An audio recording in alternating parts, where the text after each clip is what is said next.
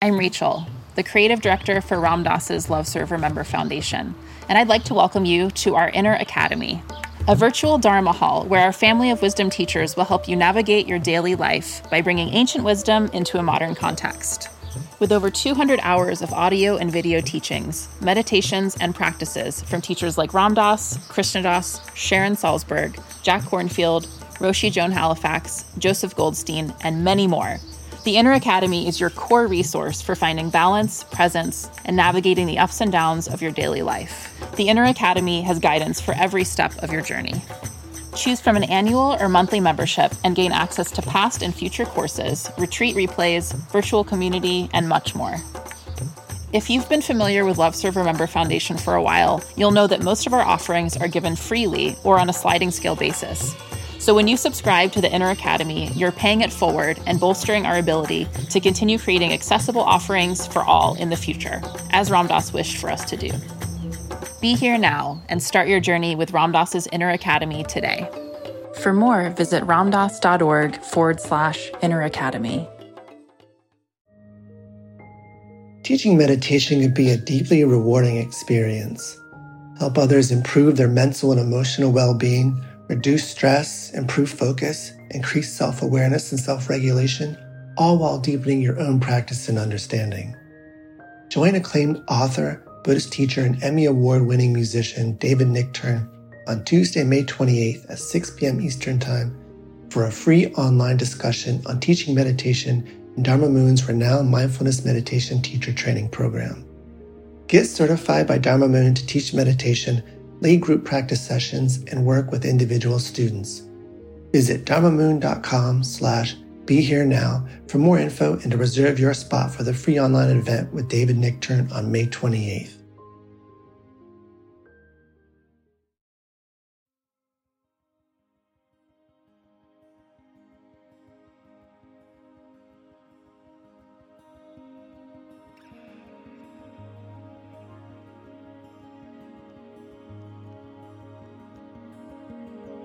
Welcome to the Be Here Now Network guest podcast. This series features talks from a myriad of modern spiritual teachers, expanding on how we can all live a life in balance. If you're interested in supporting this podcast, please go to BeHereNowNetwork.com/guest. Wendy and Natalie Goldberg and I had dinner together. It was like the Three Crones, kind of over a brew of our lives, stirring it thoroughly. To me, it's very significant that Wendy is here at this time. For one thing, the climate accord is at risk.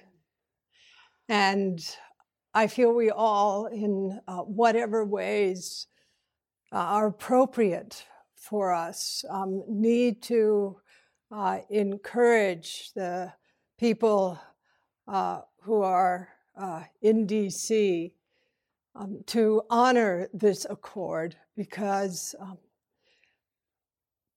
our future, our children, all creatures truly depend on it. And Wendy, for me, what you bring forward to us every time you come here is the profound value of this earth in our lives, without which there is no life.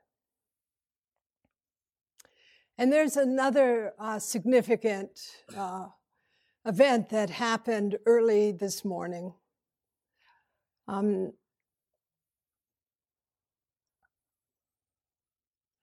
The man who revived the Cerro Gordo acequia, our good friend Barry Rudolph, died last night or early this morning. And Barry was a lawyer, a fighter, a bodhisattva, a cherisher of traditions, I want to thank also Joshin, our vice abbot, who just introduced Wendy and me, who received a call at 2 this morning and went over to sit with Barry's wife, Sleek, and also to help Sleek bathe his body. Barry's passing just reminds us of how the truth of impermanence, whether it's the change of seasons or just the round of one day, is the invariable of our lives. So I want to just take a moment to think about BR and to, in a way, ask us to hold his widow, Sleek, in our heart, and also to appreciate deeply what Barry brought to this community.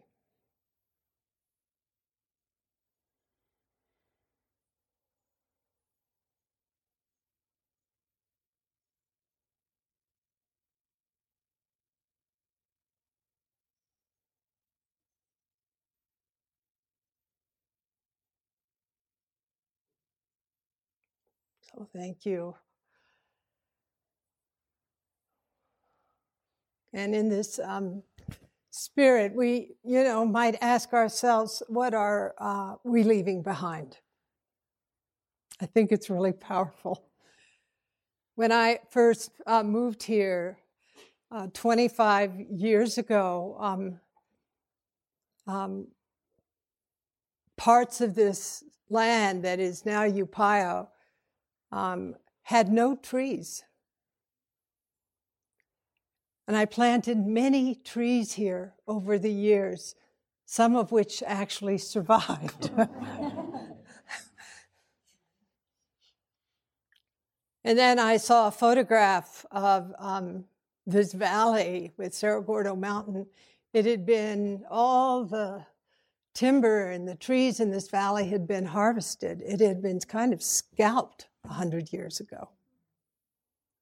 And now there's so much life in this valley. What are we leaving behind? How can, as we consider the place of land in our lives, look at our place in the land in our lives? So, Wendy, thank you for coming every year to bring the three sisters into life. Corn, beans, and squash, planting the ancient seeds in this landscape. We are, except for Myoshin, kind of clumsy gardeners. I really have to say, Myoshin, you have so much to take care of, and the residents have so much to take care of, and Wendy arrives like a bodhisattva of the mycelium. And I remember a few years ago, we went up to the refuge, and Wendy would just plunge her hand into the dirt, into the compost, and as though she was a sort of sommelier of earth, sniffing the stuff and, saying, this is the good stuff. And then we took a walk down valley, and she grabbed a bunch of earth out of tree roots, and she said, you got to put more of this into your compost and into your garden earth. And so we hauled buckets of it up to inoculate the earth of our garden and the earth of our compost with the kind of heart of earth. Yeah. So you're going to talk about dirt tonight. I'm going to get down. So let's get down into the dirt. Good evening. I don't think I can express the feeling of being, the upwelling of feeling to be in this room. So much life and story and truth and courage coming out of the walls. I think of all the hours of writing here with Natalie and writers writing down the bones, bringing home the world. And then the death and dying retreats, the truth spoken in the heart of difficulty, and the courage and conviction that is generated in this place of refuge, a living place of refuge. So let me begin with a very favorite and beloved reminder from the 13th century from Dogen Zenji, reminding us about continuous practice. On the great road of Buddha, there is unsurpassable continuous practice. It forms the way ring, and that practice is never cut off. There is no gap. Continuous practice is the circle of the way. And so continuous practice is the circle of the way. And I think of the great cycling of matter, life into death into life, the fecundity of decay, and the glory and change of new life, new seed, new birth. The gift of BR going to the great majority and feeding the ground. Because certainly some of his good bone and blood and ash will be returned to community gardens, reminding us that when we talk about ancient land, we are speaking about common ground. The common ground that is the home ground of all beings in the 10 directions, without exception.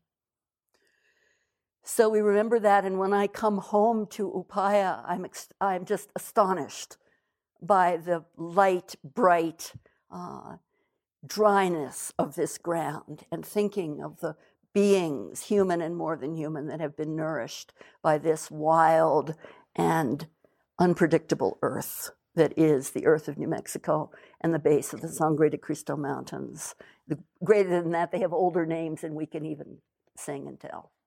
And I remember, I was listening to you, Roshi, I was remembering first meeting Soen Nakagawa Roshi in Jerusalem. I was 23 years old. I'm 69 years old now. I was 23 years old, not looking for Zen. Heaven help me. I'm an activist, not looking for Zen. Ending up in Jerusalem and meeting Soen Nakagawa Roshi, who came from Japan. He was so tiny and intense a human being, we had to put him on 2 tables so he could be seen. And I remember this was an extraordinary event. It's vivid. So I remember him sitting on those tables, and he never opened his eyes. He had a little cup of green tea. Great Zen master, calligrapher, poet, dragon from Ryotakuji Monastery, a dragon man, alive and utterly dangerous. So he sat on that shelf of tables, and he spoke to us, and he said, "I visited the city of Los Angeles. There is great awareness in Los Angeles." And I thought, wait a minute, really? Maybe I'm, really? Okay. And he said, "I will say why, because I saw a sign in a window in a hotel that said no vacancy." And he said, in the entire universe. It's funny, but it's also like good Dharma is funny, but it's bloody true. It's right down at the ground of the world. No vacancy anywhere in the universe. And I was brand new to Dharma. It was my first Dharma talk and my first sesshin. No vacancy anywhere in this universe. And then he said, and no water pollution wherever. There can be no water pollution. Water, the nature of water is pure. You can add pollutants to water, but there can be no polluted water. Water has its own nature. There's no vacancy and lost life. There was extraordinarily important for me to sit with Soen Nakagawa Roshi and hear that Dharma teaching so many years ago, 40 plus years ago, 45 years ago. And my life turned toward the path. And I remember, when I think of that talk, I remember the bright, white, burning soil of the Middle East, because Dharma for me is rooted in beginningless, endless roots. So in Roshi's translation of emptiness, he loved to talk about great emptiness, endless dimensions, universal life. You want to understand Mu, then endless dimensions, universal life. And there was no place for us to practice in Jerusalem. We didn't have a center. So we practiced out of the kindness of the monks at Latrun Monastery, Trappist monks. They welcomed us, but they asked us when we chanted, because they practiced full silence, they asked us when we chanted to be outside and let our chanting go into the universe. But what an extraordinary beginning for me. And I felt the ultimate ground of meditation practice, continuous and alive.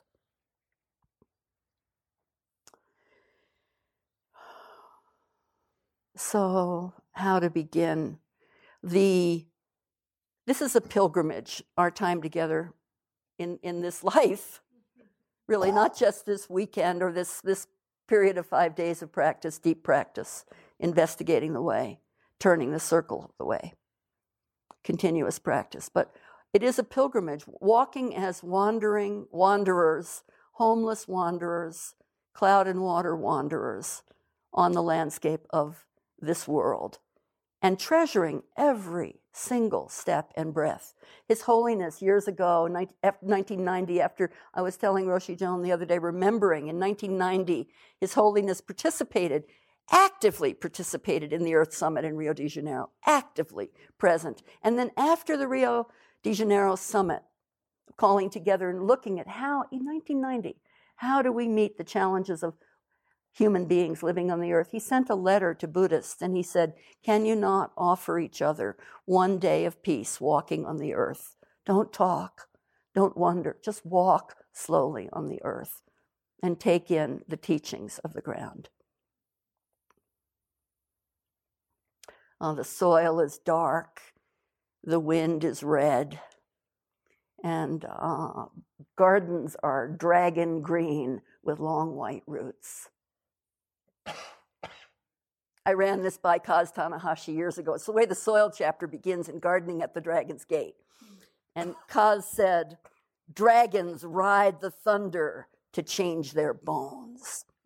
So when we practice continuously and taste real soil, not a ghost, not a dream, and settle down and walk on the earth and take up community gardening for the common good, that is radical work, pun intended, and rootedness intended. And I'm happy to practice here at Upaya. I'm always happy to see Kim, who practices here every Thursday. We practiced in the early years with Soen in different places in the world, and he taught us to think about the roots of words, so beginningless roots of words, and to be careful not to use in our dialogue and in our meeting rootless words.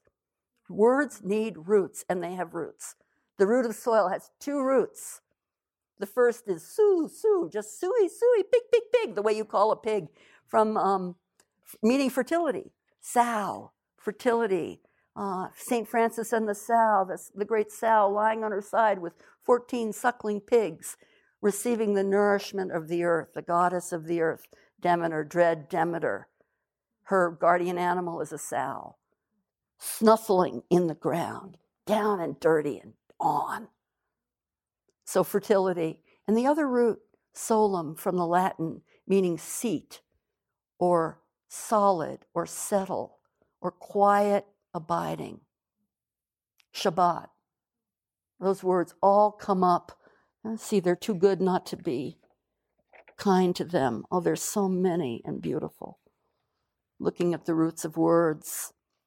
Yes. Well, everything I said, I can't read my writing. So I'm just coming from the heart for you. So just to remember the double rootedness, fertility and settledness. And we are living in unsettled times. We deeply need the living ground. not as a metaphor. Ground. Ground is also a great word, meaning fundament or the base, to grind down, to grunt and grovel and get down low. So ancient land means find out who we are by going down into the ground, following the roots of our practice, continuous practice, and tasting the truth of the ground that sustains us and gives life.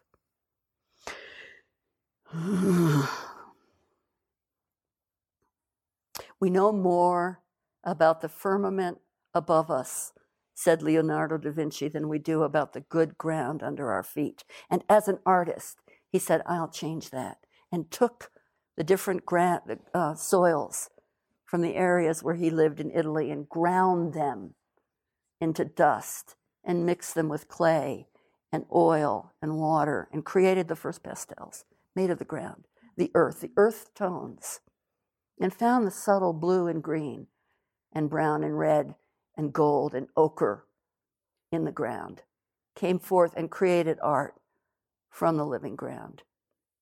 So in these times, to be grounded is extraordinarily important. And we're talking about bottomless ground. The bottom has fallen out of the ground. And the fire is rising up. These are extraordinary times. Thank you, Roshi, for saying what you said about the Paris Accords. We couldn't be in really pray in these days. Pray that we can listen and remember who we are. Pray that we can remember what it is to occupy a universe that is not vacant, that every aspect is occupied. And then be in our continuous practice, utterly present. Oh. However you're going to do that, what will you leave behind? What will you take? What will you receive from the ground? The body of life. And please, let's never forget. One reason I snuff and sniff all the soil and taste, and we know the world in a sensual way, essential and sensual way. So we know the stuff of the world. To know the stuff of the world is our inheritance as human beings and as practitioners. You know, we don't sit here. This is a privilege to be able to sit still on this ground, in this temple, in the presence of Tara, who lifetime after lifetime gets up and serves and gets up from stillness. Her fertility depends on her stillness. Our fertility and imagination depends on our stillness. And I have been very unstill for the last, I think many of us are, rabidly. As one of my friends said, you are air deranged, which means you're just in the air and blowing out air. And the derangement of air. And then people also say, and you're such an earth mother. I'm thinking, I don't have a speck of earth in my chart. It's all air and fire. So for those of us for whom that's true, we need this good ground and to remember where food comes from, who we are, to orient ourselves, to ground ourselves, to be nurtured and to offer nurturance, and to let transformation happen in spite of us. And to do it lifetime after lifetime.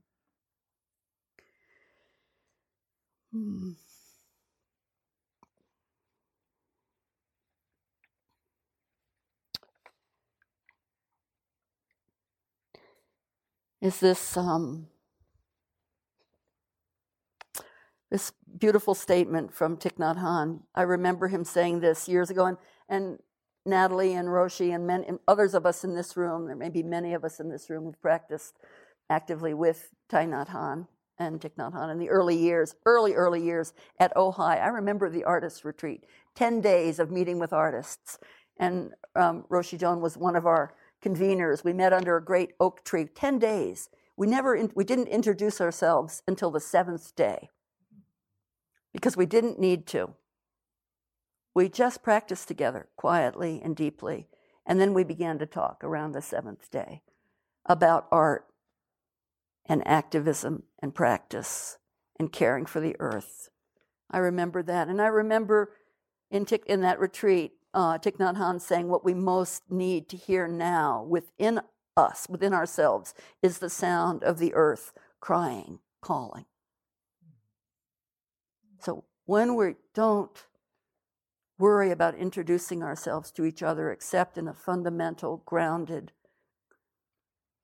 earthy way, then the true voice of the ground comes up through us again and again. So let me close with one wonderful story. When I first began to write 22 years ago, a quarterly column for Tricycle magazine, and it's been 21 years of writing this column, the garden column.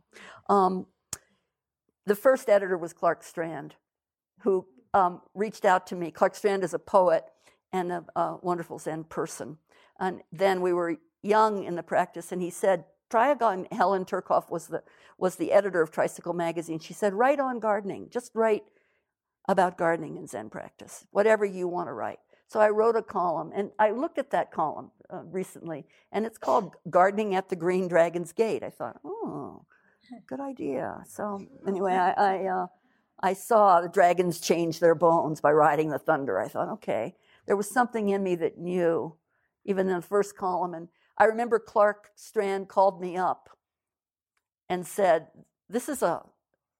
we're accepting your column and we want you to write for Tricycle. And I said, did you think the end was a little too esoteric? The end was a letter from Bill Sterling to me about gardening. And it was esoteric. He said, oh, I didn't finish the column. I said, you're accepting me without reading the whole column? He said, the part I read is good. Right. And so we stayed really close friends. And recently, he offered a piece of writing and insight about his life in Woodstock, New York, where he talked about feeling he'd been inside too long and needed to go and receive the tidings of the world. So he, with his family, began to practice and live outside. They found a way to keep mosquitoes away from them without using too many sprays. And they just began to live outside and to not light lights, to let the true light and dark of the universe claim them. And he said in this beautiful piece of writing that I received, he said, after a few months of that, I was sitting at the edge of dark, sitting quietly by myself. And I remembered, not just remembered, he said, I experienced continuous practice, circle of the way. I experienced the earth opening up and bodhisattvas pouring out of the earth. And of course, those of us who've studied the Lotus Sutra know the 15th chapter of the Lotus Sutra, Emerging from Earth, is about the earth cracking open and bodhisattvas pouring out. Prior to this time, practitioners asked the Buddha, can we help you with your work? We want to help you in some way. And he said, I don't need, thank you. Something like, thank you, but no thank you. I want to read this. This I will read to you because it's so strong. Here we go. So the practitioners asked the Buddha if he could help and if they could help him. And he said, no, I am relying on beings who are coming up now from the empty space underneath this Saha floating world. These are beings who are unnamed, undeciphered, and unknown, and they are coming up from the underworld, and they will carry us now. I am relying on the beings from the underworld, from the Saha world, from the empty space underneath our practice, and continued sitting on the ground. Often we say the Buddha felt doubt and trembling and put his hand on the earth, and of course, the iconic female spirit put her hand underneath, and then we are one, unified. It is far more complicated than that, friends. Far more complicated than that. Far more complicated than that binary thinking. The bind of binary thinking. We're talking about endless dimensions, universal life. Practice that does not stop, that is not friendly sometimes, and is not always civil or domesticated in any way. We're talking about the underworld coming up, the ground cracking open, and bodhisattvas coming up and saying, come with me. You need me now, and I need you.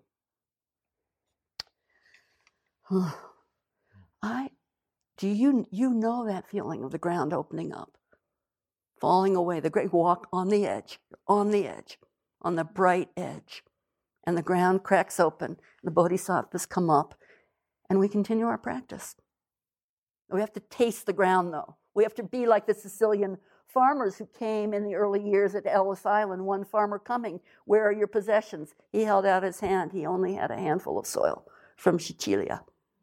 Nothing else. Here's my possession. Soil from my homeland.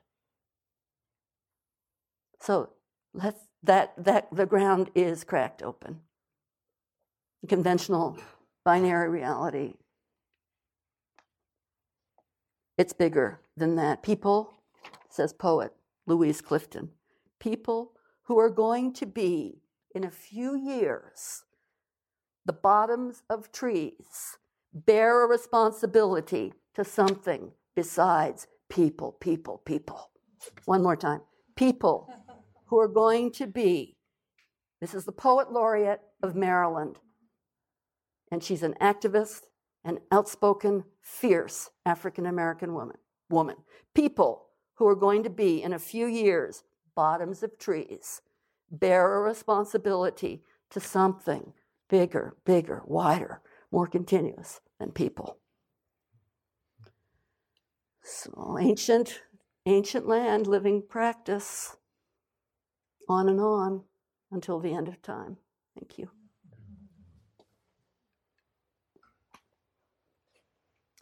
So just imagine Wendy putting her hand into the nest of roots of this tree that had been blown over by the wind, and then telling us to take this soil and inoculate the garden with this soil. Not just depending on our kitchen compost and our honey bucket leavings, but to actually bring a certain kind of life into the domesticated life that the garden represents. So a couple of things. One is Ancient Lands speaks to cultivation, the word bhavana, which in the Buddhist context was used not only to refer to the cultivation of the land, but also to the cultivation of our own mind. At the same time, there's another image about the mind as uncultivated. And we're in this kind of balance between worlds. One is being in a relationship with our own mental continuum, where we are in a certain way interfering with our conditioning. And it's really important to understand how we do interfere through the medium of meditation with our conditioning. But there's another image, and that's bhavana, but there's another image, and that is of wild mind. So I'm looking at Natalie across a few heads and thinking, wild mind.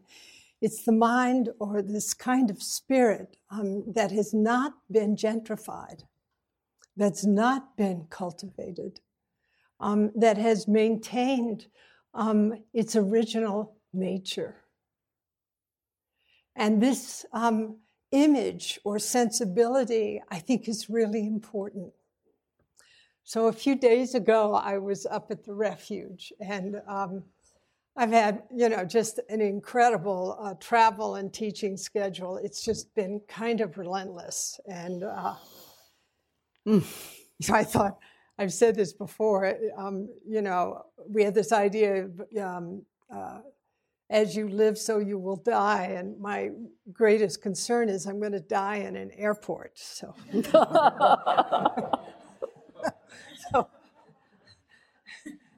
but in any case, you Payans know that I land here, I take a bath, I gather my few possessions, and then I go up to the refuge. And at the refuge, one of the most important things is that Noah cracks his whip every day and forces me to walk. Now, I have to say, as I'm approaching 75, my lazy quotient is getting a little more amplified among some other things that are amplifying. And so the other day, we're walking, and I'm kind of in Noah's wake. And here's this 31-year-old, very fit, athletic guy, ahead of me, and I'm just spitting with resentment. Because it's really, I'm tired. I'm just kind of worn out from what I've dedicated my life to. And I'd just like to sort of, you never get out of bed. And here Noah is just striding up the trail, and I kind of, I'm seething with unhappiness. And I say to him, listen, I'm really tired. Let's find a meadow and just let me lay down in the meadow. And of course, one presented itself immediately with a beautiful ponderosa tree right by it. And I got into the shade and went out for an hour and a half.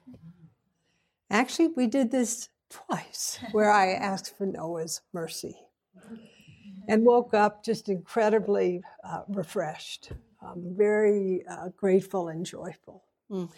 And in Japan, where almost every tree has been counted, it's kind of a world that is so densely populated that everything is incredibly controlled. And it's people who come to Japan for the first time kind of can't believe when they go from Osaka to Kyoto. It's, just a completely domesticated, populated, built-up landscape. But the Japanese have a custom called Shinrin-yoku, which is forest bathing. I think it's really important to plant trees, friends.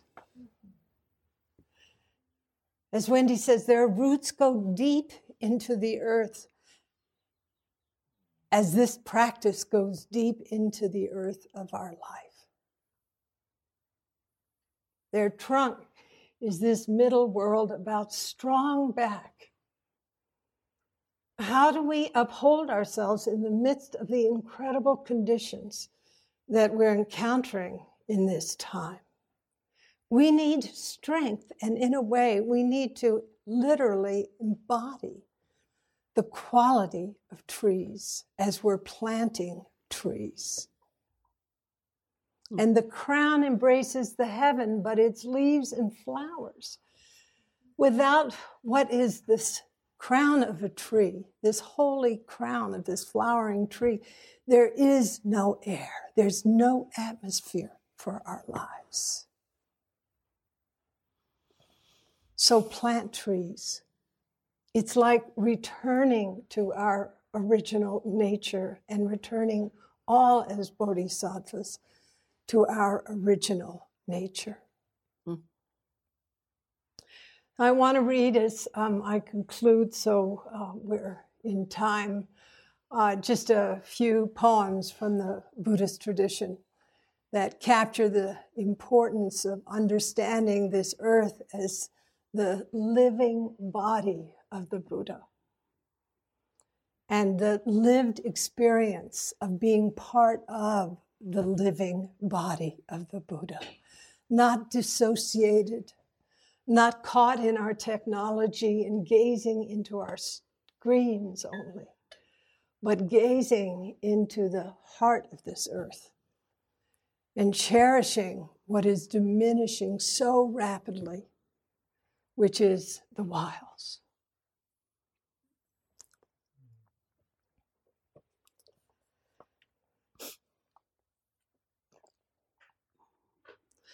This from Sudong Po. The sound of the stream is his long, broad tongue. The mountain form his body. This evening's 84,000 verses. How will I tell them tomorrow?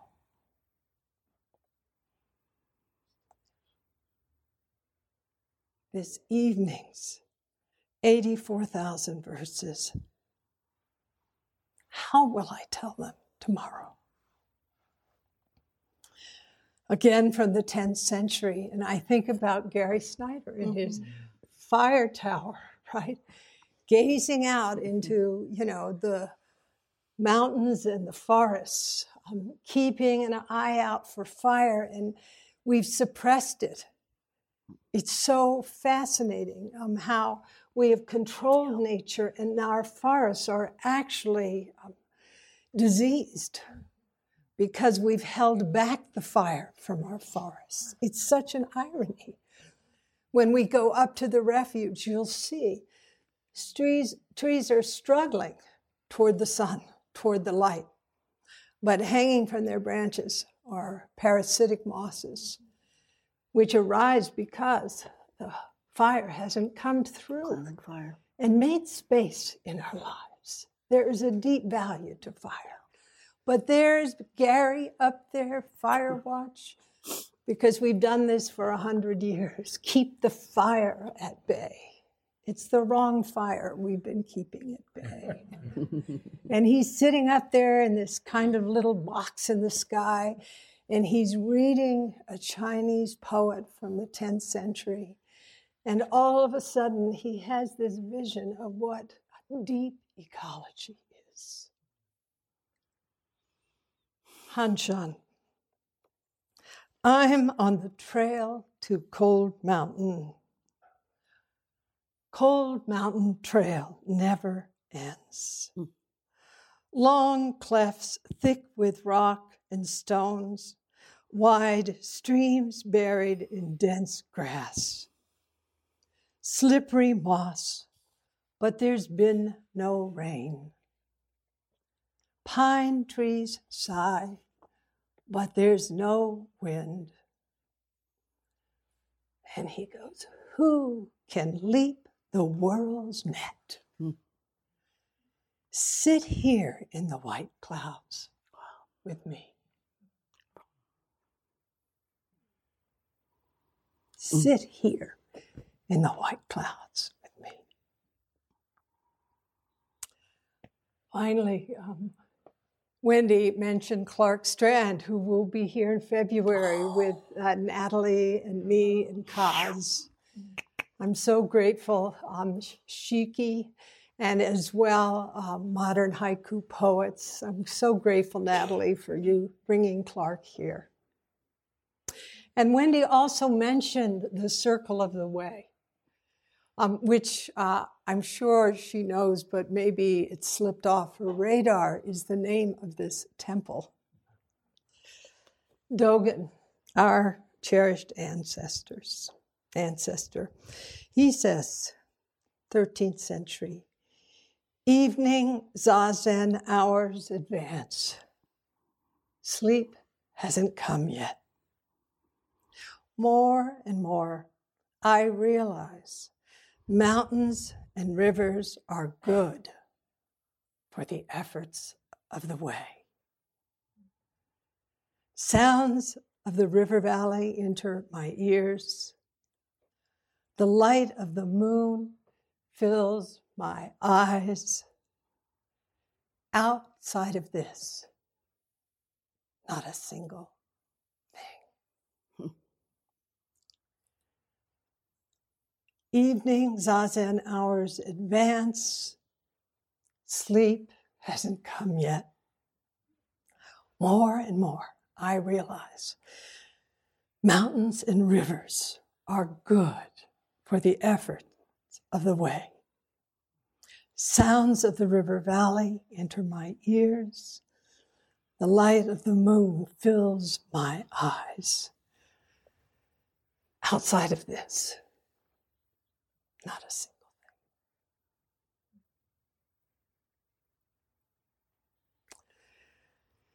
So yesterday, Barry's acequia was chuckling through the earth.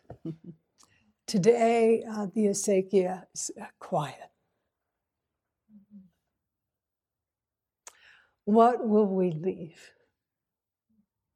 I urge you, plant trees.